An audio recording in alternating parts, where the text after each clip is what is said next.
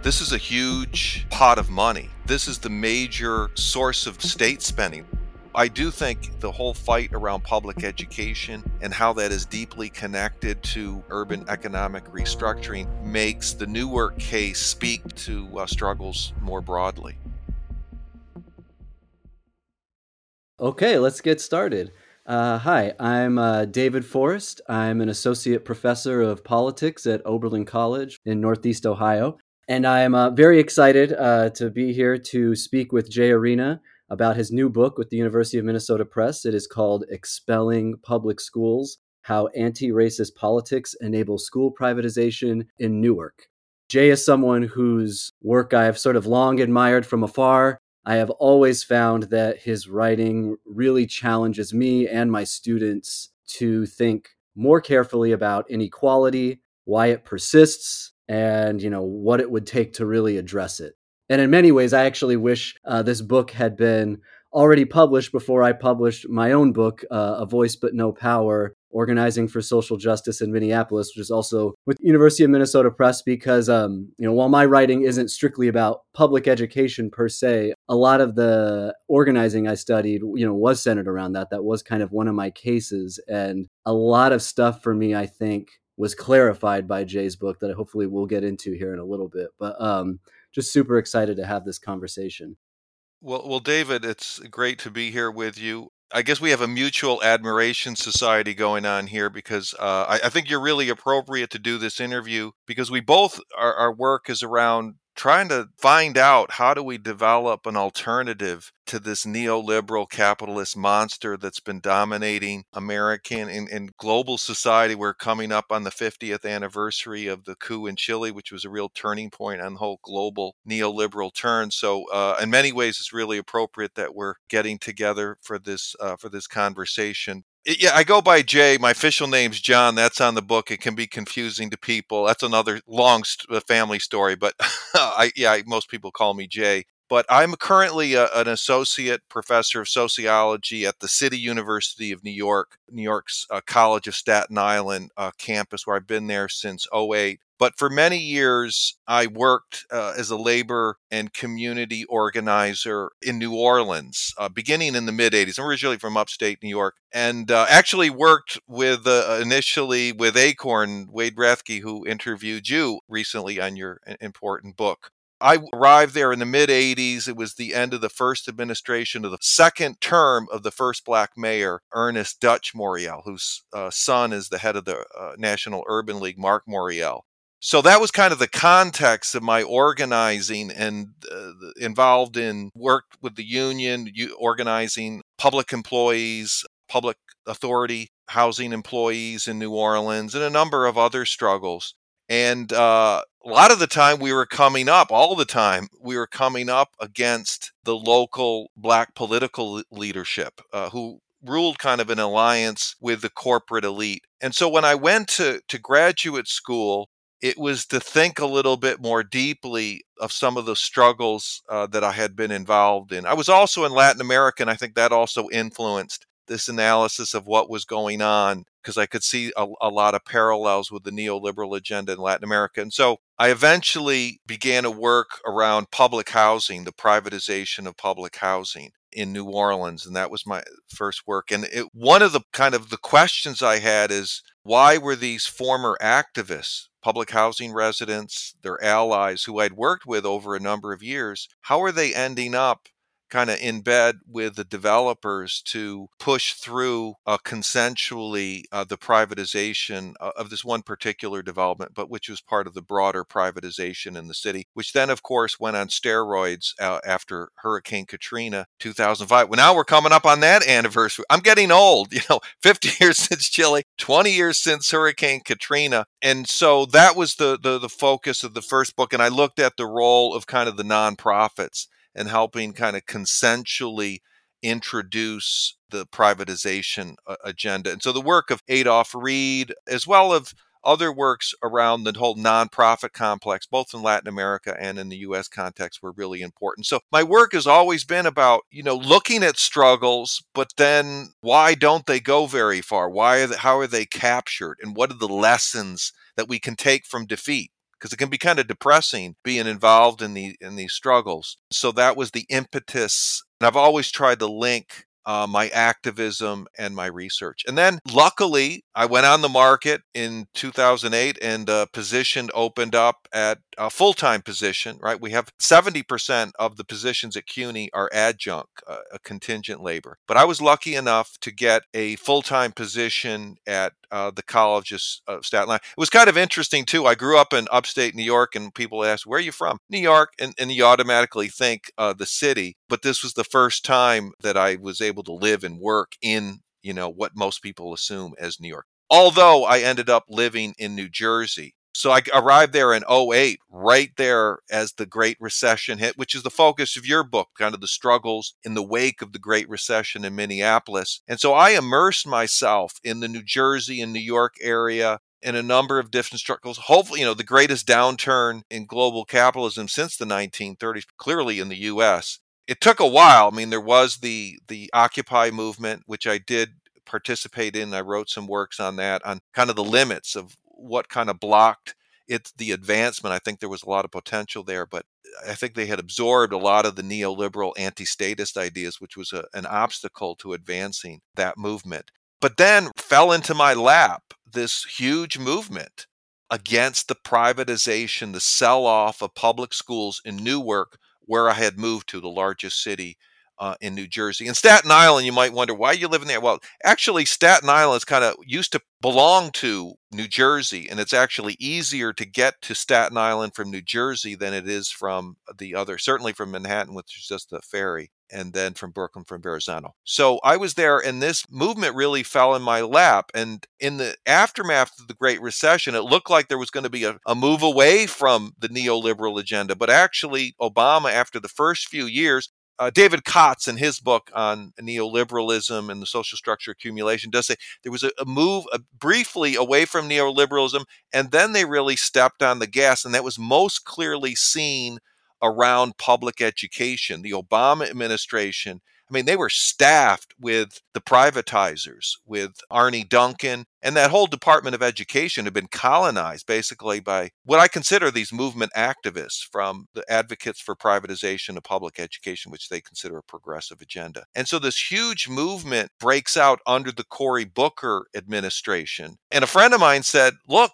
you've got to work on this. This is like a great opportunity. It fell in my lap. And so beginning around 13, after finishing my first book with University of Minnesota on New Orleans, I kind of began immersing myself in this movement. And, it was a real puzzle because it was a huge movement that basically drives out Cory Booker. He always wanted to go to higher office. And of course, eventually to the presidency. Also, Obama beat him to the punch. But the governor's office was considered a better jumping off point compared to the Senate. But he couldn't wait that long. And so he jumps to the Senate. And then Ras Baraka, the son of the famed activist, poet, leader of the Black Power movement, Amiri Baraka, rises to power. And so it's very interesting context. But that was the puzzle. He rides the movement to power against the privatization, against the sell-off. But then it's kind of anticlimactic because he gets to power and then there's no real move against the charters. They continue their expansion and he begins to politically conciliate and eventually ally with them. And so that was kind of the puzzle. What is going on here? How do we explain this? It was a huge movement, stronger than the ones I had studied in New Orleans, but then were contained eventually. And that's kind of the focus, trying to draw out those lessons from that. Yeah, excellent. Thanks. That was a great introduction. I just wanted to say I've always been somewhat, I don't know if the word is jealous or admiring towards people who came into the social sciences from organizing backgrounds, because folks like you always seem to have like a much stronger and sharper idea of like what the problems are you're concerned with that you bring. Whereas I kind of came in not from that kind of background. straight from undergrad and felt like I floundered around for several years before I even understood what my concerns were. So it's really great to engage with people from those backgrounds. And I can totally identify, with this thing that happened under Obama where, public schools became central to the neoliberal agenda. I have very distinct memories of reading an article in the New York Times around when he was elected, when they were talking to these, teachers union leaders and saying, well, how do you feel about what's going on here with Obama, the people he's bringing in? And they would just seem to be in complete denial. Like, it's okay. Obama's got our backs or whatever. Like, it felt weird. Yeah. But in any case, I actually kind of just want to jump into the book where you just left off, which is you open with this great story, which you kind of just summarized about these two mayoral administrations, Booker, Baraka, the movement that kind of upended Booker's efforts to push corporate school reform, and how Baraka wound up succeeding where Booker failed and getting the movement into a place where there was acquiescence. So your sort of wager to start the book is that even if you're not sort of intrinsically interested in Newark, which is a kind of intrinsically interesting place, and these characters you're in the story are intrinsically interesting, but even if someone's not intrinsically interested in Newark, this case or this story, figuring out what happened, provides a window into these sort of much broader questions about, as you say, the mechanisms that reproduce, deepen, and manage inequality within the context of post-civil rights Black and urban politics. So I just want to, just as a starting point, ask you to say a little bit more about why you think this story is of such broad interest. Like, why is it, before we get into your particular argument, the particulars of the narrative, what makes this such an interesting story? Like, what makes it something that allows it to kind of shed light on these broader themes?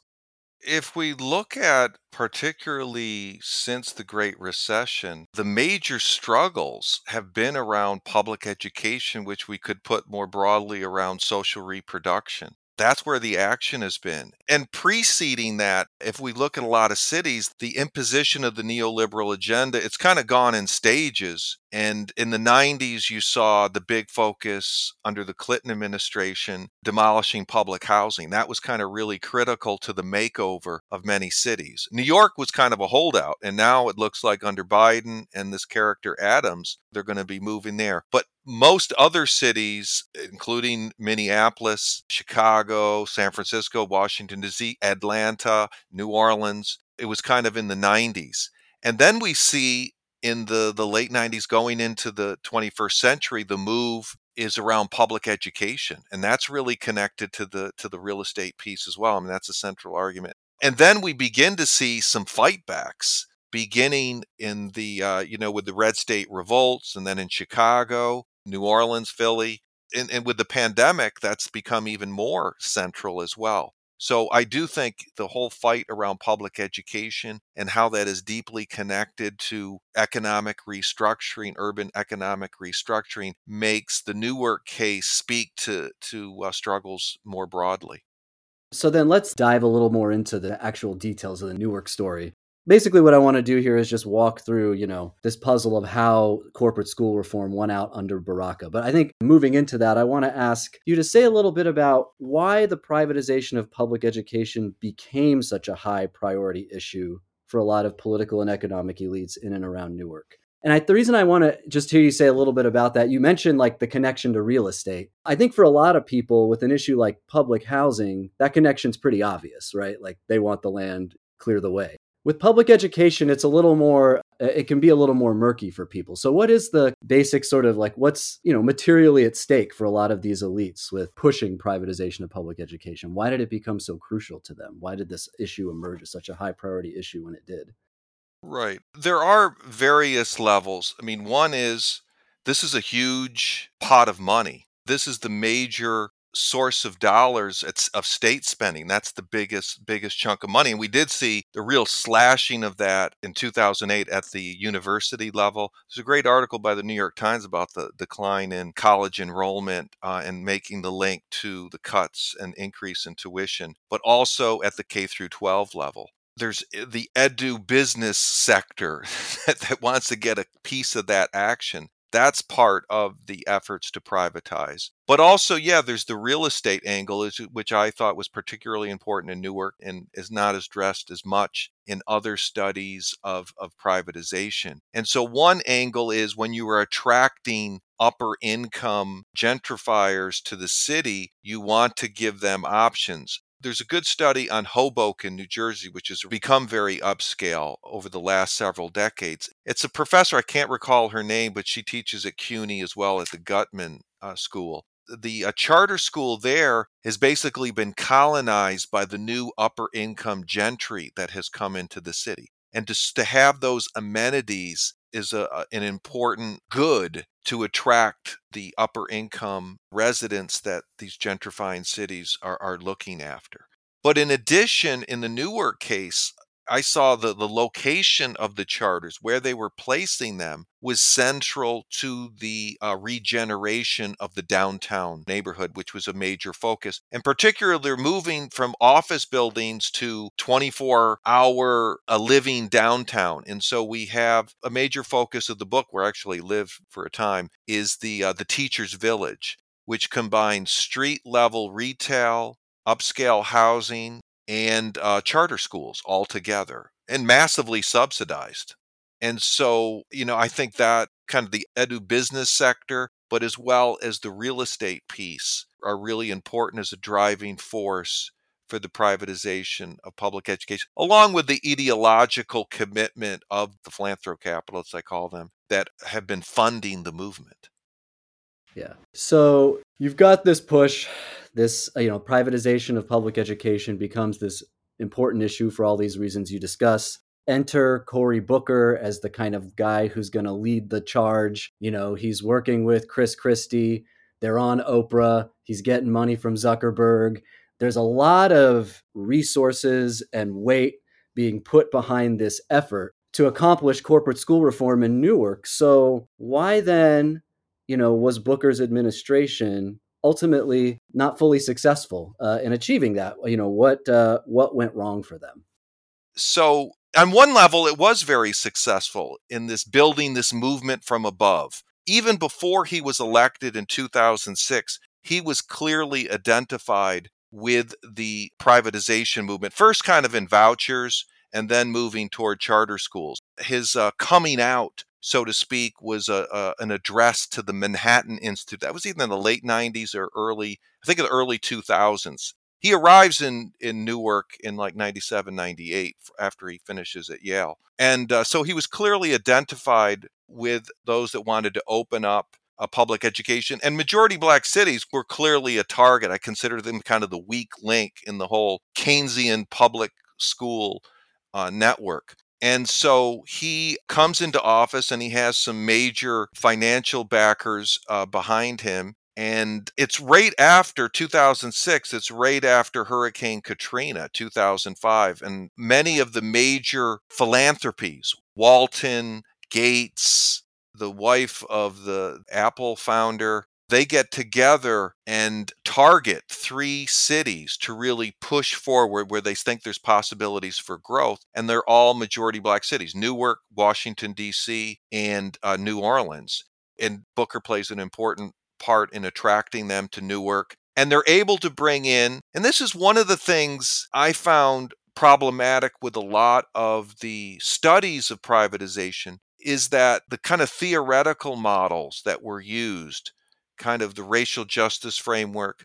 I know this can kind of be controversial, criticizing critical race theory, but there can be kind of a left critique of critical race theory and racial capitalism, in that they use what Cedric Johnson calls black organicism. They don't really see real differences among the black community. And you've got to have a real class analysis to understand what's going on in these struggles. And so Booker was really successful in bringing in new layers of what Adolph Reed calls the black professional managerial class, the BPMC. Booker himself is a central part of that layer. And so he was able to bring a number of those players from Newark into the movement to privatize public education, while also kind of moving out some of the old guard, what I call the old BPMC, who were kind of benefited and tied to some of the Keynesian public school model. And so he was successful in doing that. And then the turning point in the movement was when Christie was elected in 2009. And they cut a deal basically, because also the local school district since the mid 90s had been under state control, which was part of pushing through privatization. But they wanted to really push it forward. And so there you had an alliance, bipartisan alliance between the pugnacious Chris Christie, who's originally from Newark. I go over that in the historical section, but some people might find that of interest, and Booker to basically put through a shock therapy, New Orleans style mass privatization of the school system. And then, of course, on top of the philanthropic earlier money, they get the Zuckerberg money in 2010 that's unveiled at the Oprah Winfrey Show, which put the national spotlight on Newark, on Booker, Christie. And that, of course, was praised by Oprah, another billionaire, about, bipartisan cooperation to put through what they consider a renaissance of education. Well, I guess they do. Yeah, they call the charters public schools, and that's an intra-movement struggle around that. So he was very successful in mobilizing this elite movement from above, but he floundered in his attempts to get buy-in, popular buy-in, which they attempted. The head of BAO, Black Alliance for Educational Opportunities, Howard Fuller, former Black nationalist, he was really important in attempting to generate popular support. They did get a lot of the ministers, Black ministers, in support. And there was attempts. They brought in one of these consultants, that Tusk, that was very close from the Bloomberg administration. I mean, a lot of the personnel for the privatization were brought over across the river from the Bloomberg administration. And Bloomberg was a big supporter, opening up his wallet for Booker's ascent and Booker's program. But that really floundered. They were never able to generate that popular support. And so by 2012, that's when you begin seeing, even a little bit earlier, well, around 2012, between the insurgent. Oh, and let me backtrack. We'd have to throw in the union leadership. That was a success in getting them on board, also in going along with this. They were very cooperative. But then you begin to see the emergence of a rank and file reform movement within the New York Teachers Union, the Newark Education Workers, and then most dramatically the Newark Students Union, who begin a grassroots struggle against the privatization, the cuts, and the privatization agenda. So, question actually that just came up for me when I was listening to this is a lot of what you're describing in terms of the things the Booker administration tried to do. I might be wrong about this, so correct me if I'm wrong. It feels like these are a lot of things that maybe used to work in terms of, if not building a strong, mass base of support for your agenda, maybe, making sure a mass base of opposition doesn't emerge. Bringing in the ministers, maybe getting some union leaders on board, getting something you talk a lot about in the previous book, getting, a lot of nonprofit support around you. And these things sort of didn't work, which seems to, indicate, I think you talk about this in the book, a kind of different stage in the sort of development of Black urban regimes in the United States, and kind of in terms of how the contradictions they face have evolved, the kinds of strategies they need to use to address them. Is that kind of what's going on there? Yeah, I mean, it's one thing to go after public housing, which they did in Newark. The James regime, James was the preceding mayor to Sharp James, to Booker, and he oversaw mass demolition. But with the schools, he wasn't ready to go there. And I think that's one reason the powers that be wanted to kind of move him out. He had been there for 5 terms. But also, public education, I don't think, had been demonized to the same extent. It wasn't to the same extent of public housing. It covered a much broader swath of the population. It was a bigger challenge for the ruling class to go after public education as opposed to public housing. So I think that also had effect. And I think there's a beginning, as you document in Minneapolis, and we saw in other places, I think in the wake of the Great Recession, a weakening of the neoliberal agenda. And we're beginning to see some fightbacks. And Newark was not, an outlier in that respect. The same toolbox, they went to it, the same one they use in many other neoliberal reforms. It was not successful this time around, at least for a time.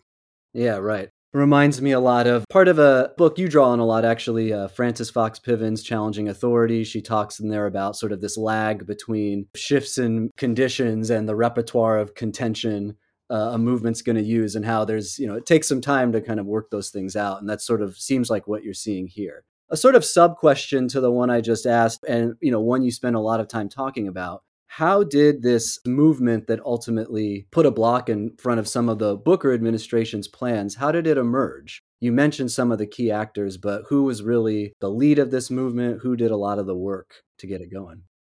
Yeah, and going back to your last point about from Piven, it takes a while. So it did take a while. I mean, a movement emerged, but Booker's beginning in '06. The second wave is kind of 10 and 11. So it's really by 2012, a few years after he's begun this push, that kind of resistance emerges. And so one is within the union. So Booker gets the money from Zuckerberg in 2010. And the first thing he wants is he wants a superintendent, a CEO superintendent, right? And so these new philanthropists, different from the earlier kind of turn of the century robber barons that had a little bit more of a idea of serving the public. They want to keep a tight control over their investments, right? That's not grants, they're investments, and they want to see outcomes. And one of them was to put through a CEO superintendent that's going to transform radically the district, particularly around teachers and the teacher contract.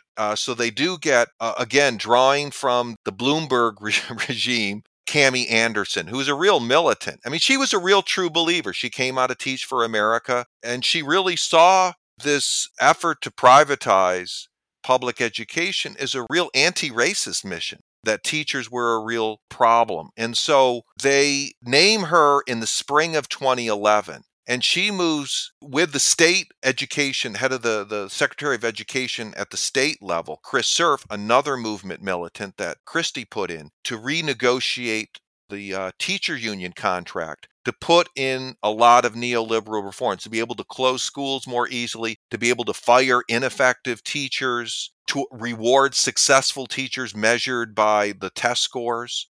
She came in and, with the assistance of Randy Weingarten, the head of the AFT, Cerf basically told her, either you sign this contract and agree to these reforms, or we're going to do a New Orleans on you. We're going to charterize the whole district, fire all the teachers. And typical of what the union bureaucracy has done over the neoliberal period, they are realistic. And so they go to the table and consensually introduce these neoliberal reforms. So with Randy Weingarten at the national level, and who knew Cerf, who had been also in the Bloomberg administration, and his neoliberal reforms of the system there, the expansion of charters. And so they put through kind of a treasure chest of what the movement from above, the charter movement, wanted. And in the midst of this, a rank and file movement, the Newark education workers, who were influenced by the core reform group that took over the Chicago Union,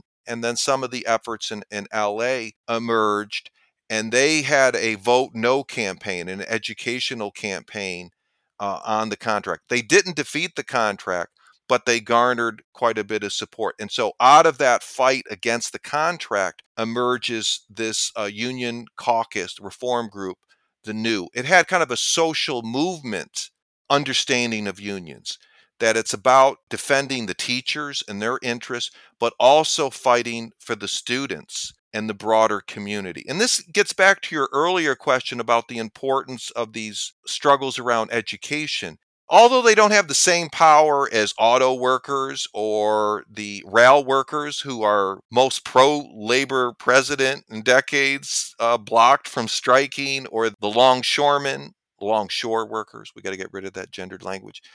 They don't have that kind of power, but they do have what Jane McAlevey talks about, that interdependent relationship. And McAlevey studied with Piven, so it makes not surprising she draws from her ideas, that interdependent relationships with their students. That's a real source of power. But to be able to activate that, you have to be able to raise common demands and common struggles. And so that was part of the vision of the new labor insurgency. which was diametrically opposed, distinct from the existing leadership in the teachers union. And so that begins to emerge as an important force.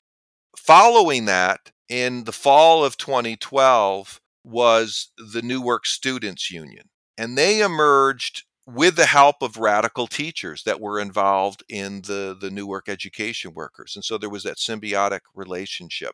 And they were influential. There was also a debate team that also had played an important part in cultivating critical consciousness among the students and developing new leaders. Let me backtrack a little bit. In 2010, there had been kind of a popcorn, what Patrick Bond calls popcorn protest. When Christie first came in, he slashed the education budget. It was almost $1 for the tax cuts he gave to the rich and the cuts to public education, which is the biggest chunk of state budgets. And so that sparked a big protest, mass walkouts across the state. Newark was one of the largest ones. It did not sustain itself, but out of that, some of the students had participated as freshmen in their later years, become important leaders of this Newark Students Union.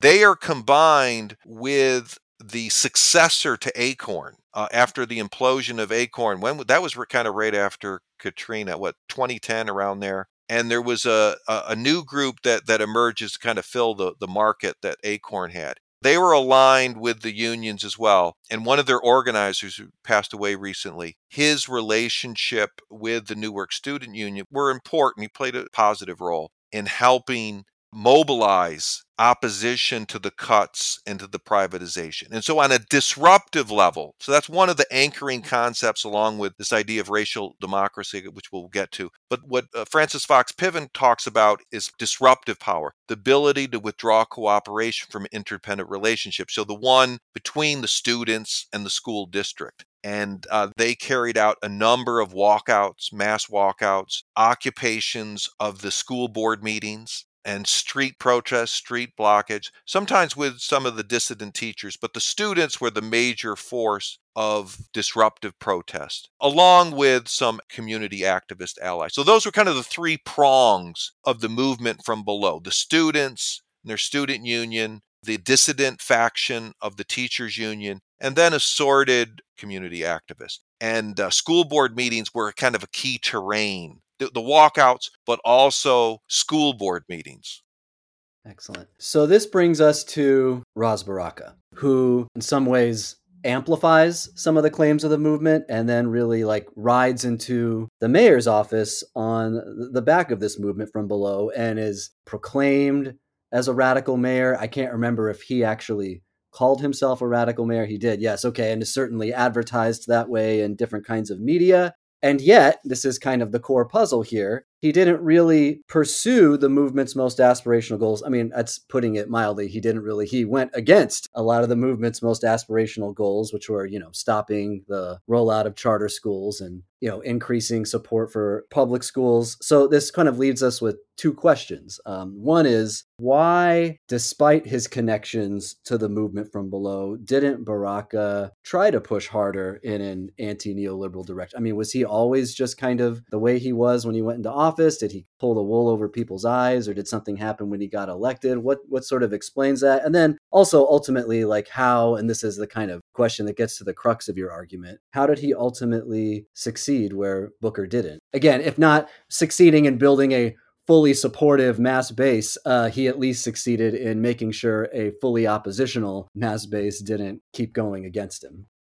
Well, yeah, let's give a little background on Ras Baraka, who's a very capable, fascinating political official. He is about the same age as Cory Booker, but a different trajectory. Cory grew up in an affluent suburb in the New Jersey suburbs, not far from Newark, about 20, 30 minutes. And he had some connections with Newark growing up. I think his dentist was there, and I think the Baptist church his family attended. His parents worked as executives for Xerox in New York. Was it IBM or Xerox? One of those big, big companies. And they were beneficiaries of the gains of the civil rights movement, being able to buy a house despite discrimination they faced in the suburbs. And it was a very affluent Harrington Park, and then being able to work in corporate America. Whereas Ras Baraka, he grew up in Newark. His father was the famed activist Amiri Baraka, and he was kind of brought up in the movement. He goes to Howard University, which his father attended. He was an activist there. They led sit-ins against Lee Atwater, who was on the board of trustees of Howard, who constructed the whole racist, the Willie Horton ads for the old man George Bush in his campaign. And I think he did have to, they forced him out from the board of trustees. And he came back to his hometown, was involved in anti-police brutality protests,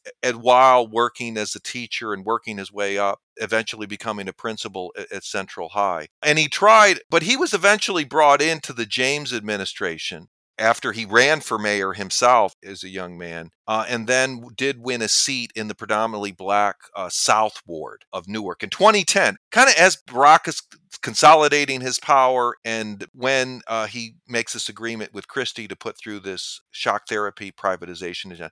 He had lost a number of races. And then as this movement builds, kind of his career advances. And then as Booker's program collapses by 2012, 2013, and he jumps to the U.S. Senate, then you see Ras Baraka throws his hat in the ring. And it's clearly the issue is of the mayoral race in 2014, it's a clear battle around public education. It's the movement from above and the movement from below.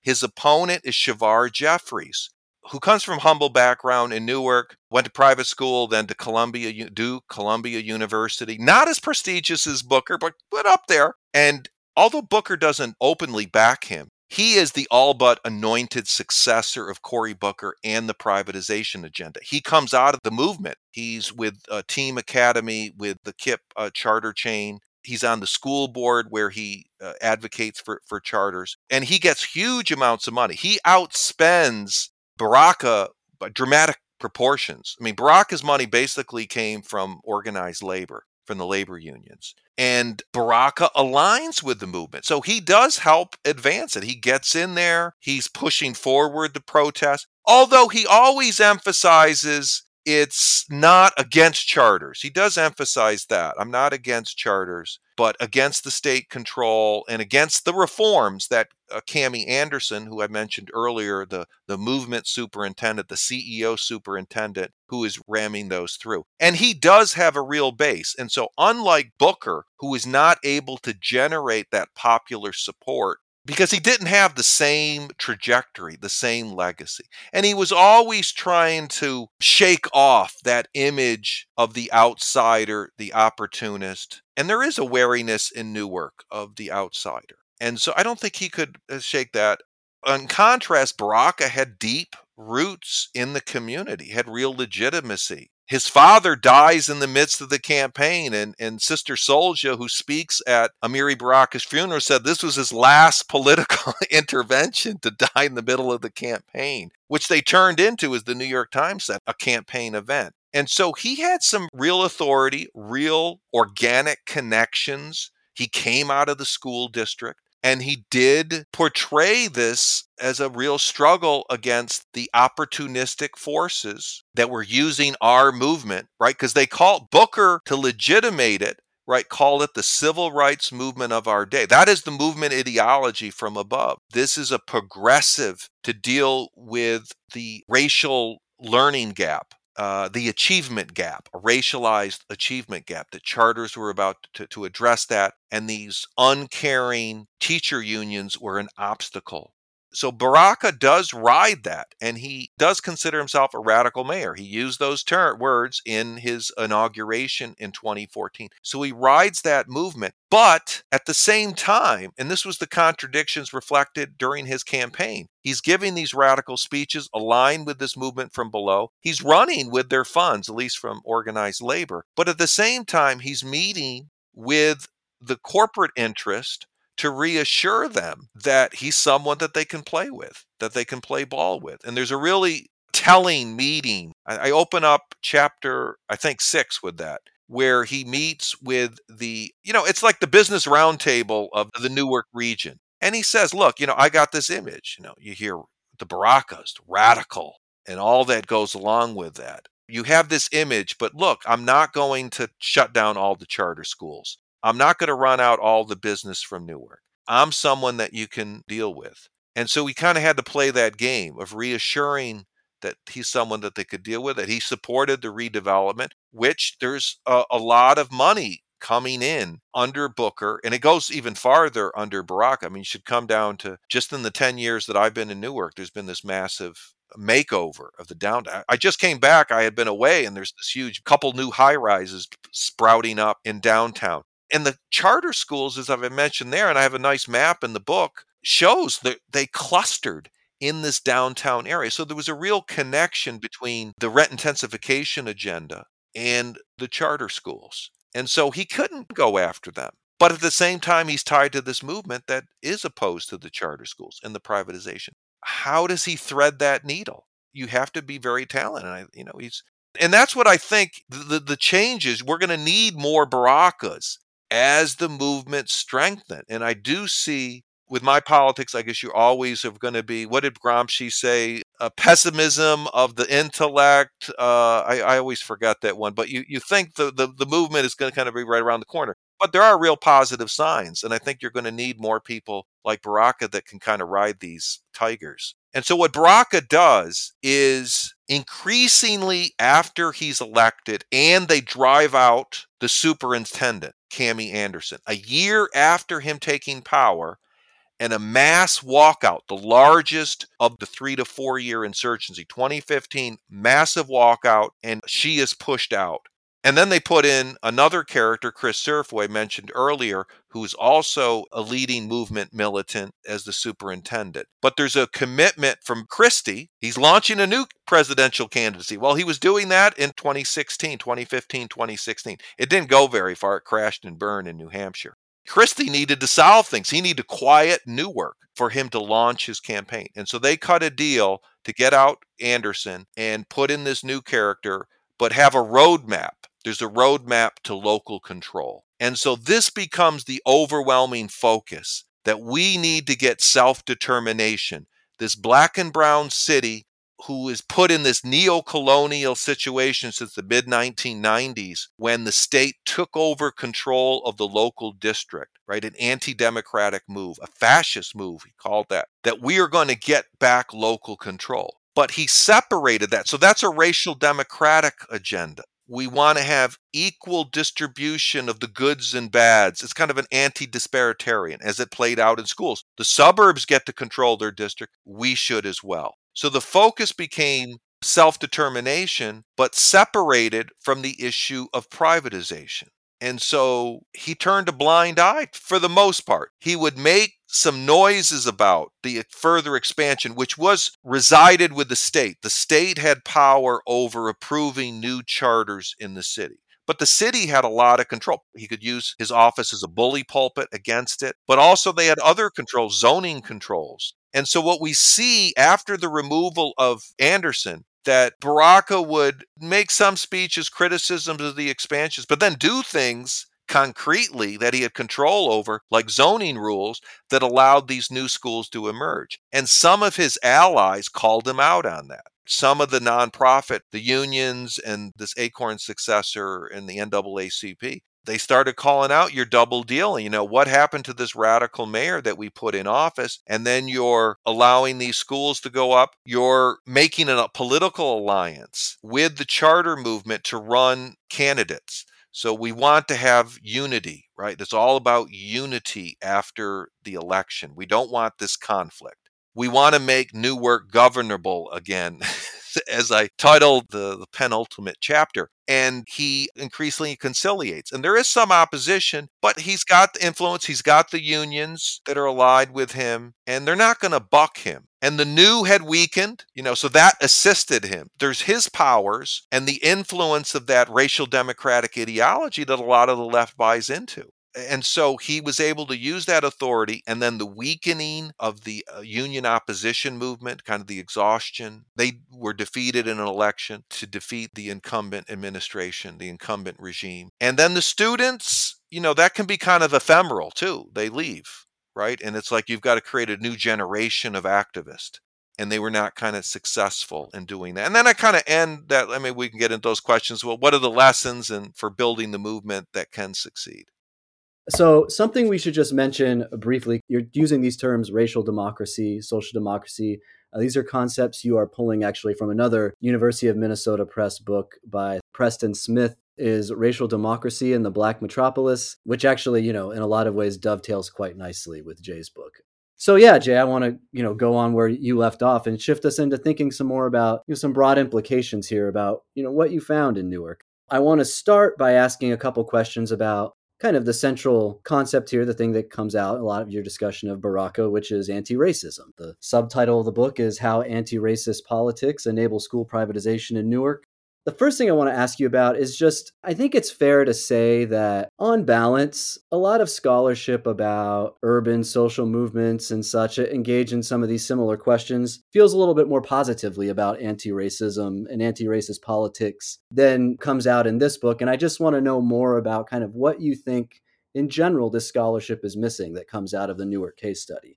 I think a lot of these scholars who maybe see a kind of more positive role for anti-racist politics to play might grant you the analysis of kind of your case, but then they would try to point to their own sort of counterexamples where they think by prioritizing anti-racism, they have examples where that's helped a, redistributive or economic justice struggle to expand its base of support by, for example, providing a vehicle for connecting with various sorts of community organizations that might have thought about themselves in terms of pursuing racial justice and didn't previously maybe see a connection between racial justice and this, redistributive struggle over here. Or maybe they would point to cases where centering anti-racism has encouraged leaders of certain redistributive struggles to give more attention to kind of the full range of challenges facing poor and working class people in a particular city. And I'm thinking here of books like, there was a book published several years ago, also by University of Minnesota Press, called Workplace Justice by Sharon Kurtz, where she's talking about organizing among Columbia clerical workers. And, I think she kind of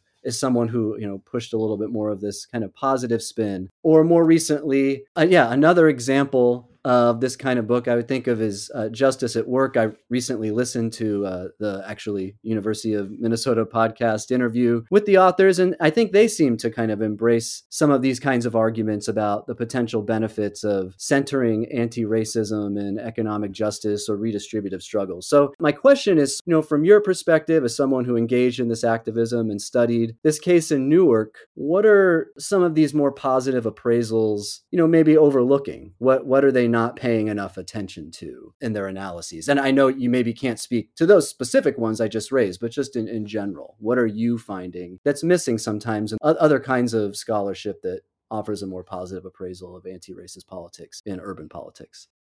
Right. So I got to begin with the Newark case, and the reality that I was seeing on the ground was this powerful movement, very powerful forces, right, backing this privatization agenda led by this very talented mayor, Cory Booker. And then there's another counter movement that emerges. But then we see what happens. This privatization continues, right? That was what the movement was about. So what is going on? And then you've got to go to theory, right? So what explains, what can provide some direction to find out what's actually happening on the ground? And that's where I found some of the work like Christian Burris, who wrote on New Orleans. It was the Black community. They were just kind of spectators to all this, right? There was no real, and I see this in a number of other works looking around, particularly in education, but other issues. It's looking at the Black community. Well, we got to, as Adolph Reed talked about in another collection of his essays in another University of Minnesota Press, I encourage you to go out there and get it. Stirrings in the jug, right? It says you got to bust open the jug to see what's really going on. And so that moved me to the work of Preston Smith, Adolph Reed I had drawn from, but I call it I think it's a school. It's really the materialist school of post-civil rights Black politics. So I drew from Reed, Cedric Johnson, Torrey Reed, and maybe the anchoring concept and book was Preston Smith's racial democracy and the black metropolis. And so there he's looking at struggles around housing in the 30s and then particularly in the post-World War II era, where the Jim Crow has not been, killed, but there's still, you got to have a class analysis to understand what was going on. And ever more so in the post-civil rights period and in the context of these black urban regimes. And so I saw that you had to have this real class analysis. And I thought this dichotomy between racial democracy, this fight for the equal distribution or equal opportunity, and in a radical form, the radical edge, an anti-disparitarian framework where you want an equal distribution of the goods and bads. If there's African Americans are 13% of the population, they should be 13% of the billionaires, 13% of those living in poverty, 13% of those living next to toxic waste facilities, right? We don't want to get rid of that stuff. We want an equal distribution. That's kind of the ideal. We could call that the ideal of justice under neoliberalism, right? You don't want to get rid of inequality, just an equal distribution along axes of race, gender, but not class, of course. And then there's the other ideal of social democracy where there's an equal access to the necessities of life, regardless of class. And sometimes, as I'm not saying, obviously, there's racism. I'm not arguing that. And we want to have the racial democracy. But when, and this is what Smith emphasized, this is what Reed emphasized, Johnson, Tory Reed, sometimes they run together, right? And Preston Smith talks about that. There's kind of a tension, but they can kind of run together. But what we increasingly see is a fracturing between the two. So yes, they should get local control, but at the expense of or ignoring the other piece. And in fact, when you don't end the privatization, it's an empty prize to say self-determination. Because what are you determining over? The place has been privatized. Those charter schools, they're totally anti-democratic. The city doesn't have, the school board doesn't have any real substantive control over that. So when you're not really getting self-determination. But if you're tied to a development agenda in which charters are central to the revitalization of the city, you do have to separate the two. Ras Baraka does. And that's why you got to have a class analysis. You have to understand the role of the black professional managerial class and their relationship to the corporate elite. And that's where those other frameworks are blind to that. Whereas the materialist school of post-civil rights black politics, the scholars that I mentioned, open up and shed light on the real dynamics that are going on in black politics, which I'm focused on. And we see this more broadly with the rise of Sanders. And I'll have a critique of the Democratic Party that's in there. But the point is, he did put in a strong social democratic agenda on the mainstream political agenda, decommodifying healthcare, education, and a number of areas of American right to a job. And he was attacked. So at one point, they're kind of separate, right? They're just focusing on racial democracy to the exclusion of social democracy. Now what we saw with the Sanders campaign, that racial democracy was used as a weapon to attack the demands for social democracy. The contradictions became particularly sharp. I'm saying, no, you got to have both. But in this case, they're using the racial democracy, the political elite, and those allied to them to accommodate the neoliberal agenda. And our movements have to be cognizant of that. I mean, we can look in Atlanta right now with Cop City. They're using a lot of that, some of those type of politics to go after the Cop City opponents. So again, I think we've got to break open the jug of black politics. Smith is writing about in the 30s, 40s, and 50s, it was important, but ever more so in this period where the class divisions among African Americans are even more marked than the runaway inequality which we see in the United States political economy as a whole. So it's really important. If you don't have that class analysis, you're lost. Yeah, I mean, it sounds like it's one thing to be anti-racist, and of course, any left you would place a positive label on, or I would be one that is anti-racist. It's quite another to substitute anti-racism for a class analysis, or substitute an anti-racist analysis for a class analysis. And it's hard because where that substitution is going to end up, I think, isn't always clear at the beginning. So, you're in a meeting, someone says, I'm sick of all this charter schools. This is colonialism. This is this colonial relationship we have with the state. it can feel like, yeah, okay, you're kind of with your friends or whatever, people are arguing, like we're all on the same side. But then as things sort of evolve, this argument that is operating as a sort of substitute for, looking at some of the sort of class elements that underlie charterization, you're all of a sudden creating a potential tool that someone in the sort of movement above can use to split your movement, fragment it, potentially divert it into just focusing, in this case, on local control and all of a sudden not paying attention to some of this other stuff. Is that a fair? Yeah. I mean, and then when you do separate the two, like Reed says, the race line, the anti-racism becomes a class line. I mean, that's what I was arguing. That what they were projecting as anti-racism was really about protecting the class agenda of the movement from above.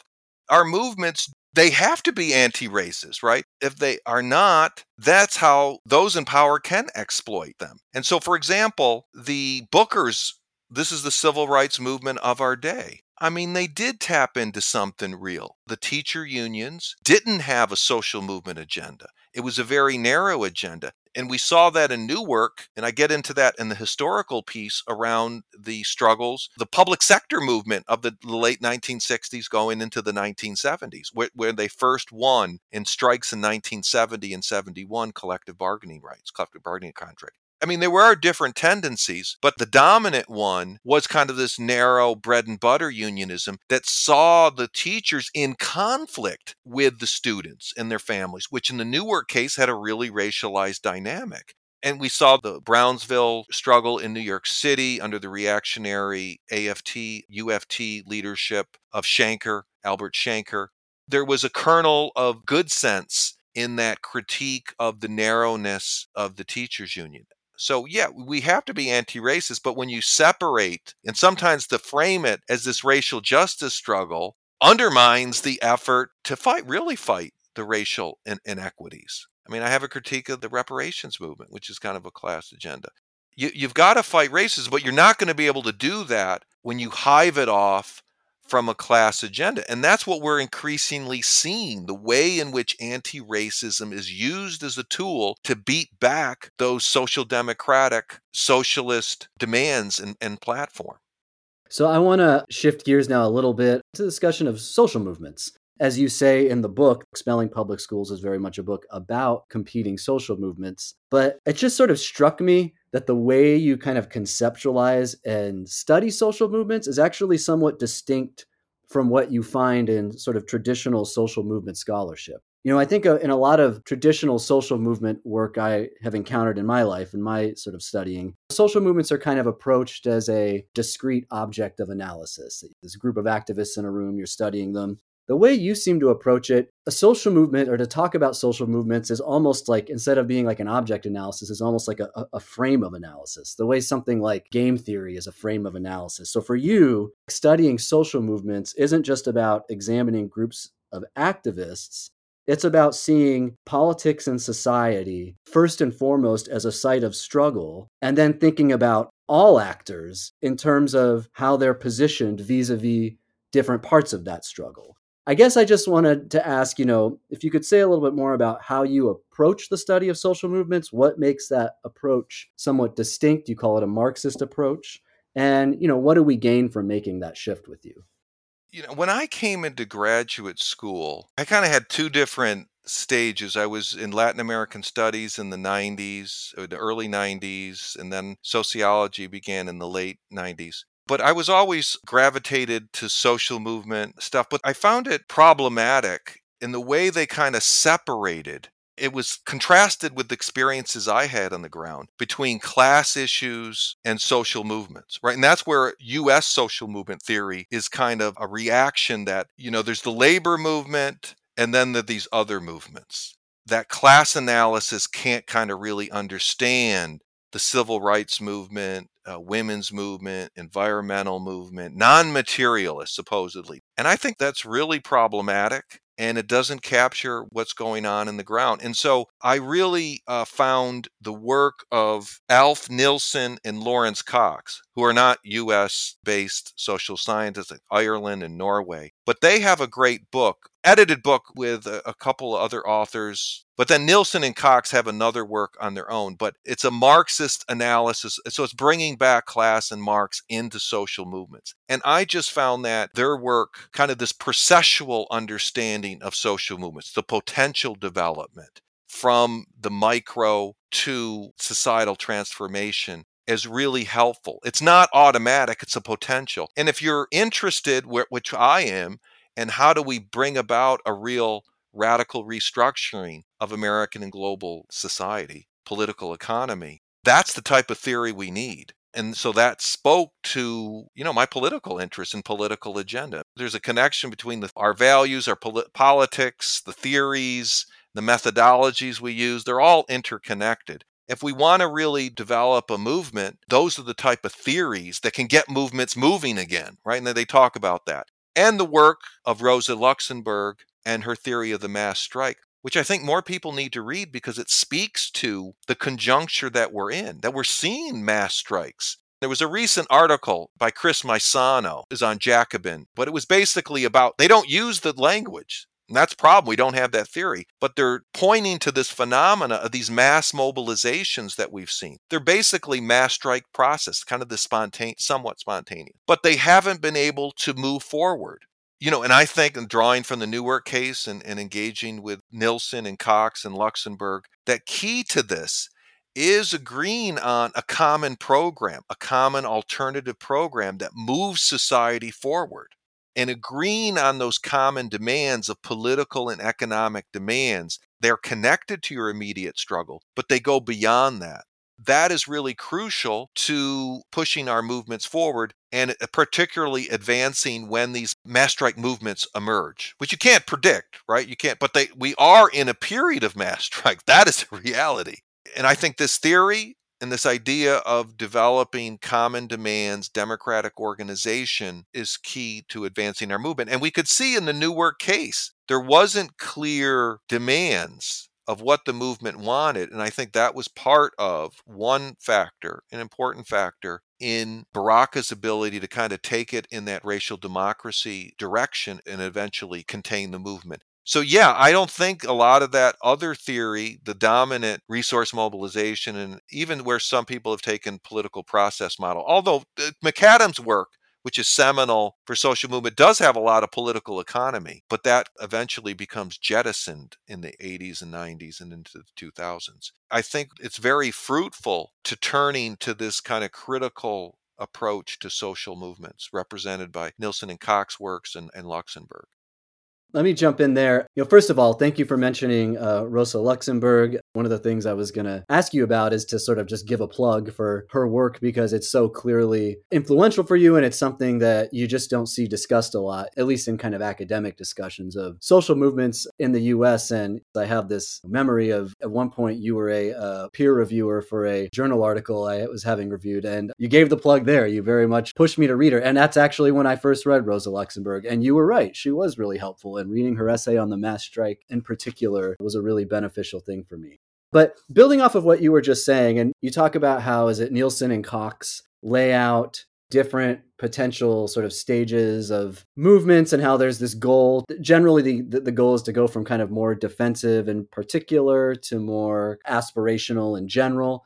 My sense is that at least a certain kind of person on the left, or left academics, left organizers, see the key mechanism needed to kind of make that jump, make that shift, is to achieve a kind of independent presence in the party system, that the movements need to have a political party for which they are the anchor. And that's what helps to create that generalization. And sort of the elephant in the room for the left movements in the US, certainly in Newark, is that such a party does not exist and, isn't really likely to emerge. That this is sort of precisely, or at least partly, why things like Baraka's neoliberal anti-racism or the nonprofit sector, which you discuss more in Driven from New Orleans, can exert such a strong pull. It's because there isn't a party to sort of channel everything in a different direction. So I guess the question I wanted to ask for you, it comes up a little bit in the book, but I wanted you to speak more about it, is, what are your thoughts on how movements from below, like the one you studied in Newark, can sort of deal with this? And it's clear There's this moment in the book where you talk about this exchange you had with Karen Lewis, who was the former president of the Chicago Teachers Union, about running for mayor in Chicago on the Democratic ballot. It's clear you don't like this idea of trying to sort of infiltrate and realign the Democratic Party. That's not the sort of workaround for you. So the question is, what's the alternative here? And one thing you mention in the book that might be a vehicle for talking about this is this idea of the popular assembly. And, you go into some about that, but is that a partial answer to this problem about how we make this step in the presence of a party system where there isn't a, strong labor left party? And it doesn't really seem like there's going to be one anytime in the near future. I think the Newark case and the Baraka case is a testament of the old adage that social movements go to die in the Democratic Party. That was just another further example of that. I'm arguing, and this is a contentious issue within social movements, right? The whole issue of the relationship with the Democratic Party. The reality is, in places like Newark, in many urban centers, they are one party regime. They're one party states, right? There is no Republican Party. I actually did run for office and I tried to contact the Republicans. They're like non existent. Now, in Newark's case, there was like factions of the Democratic Party.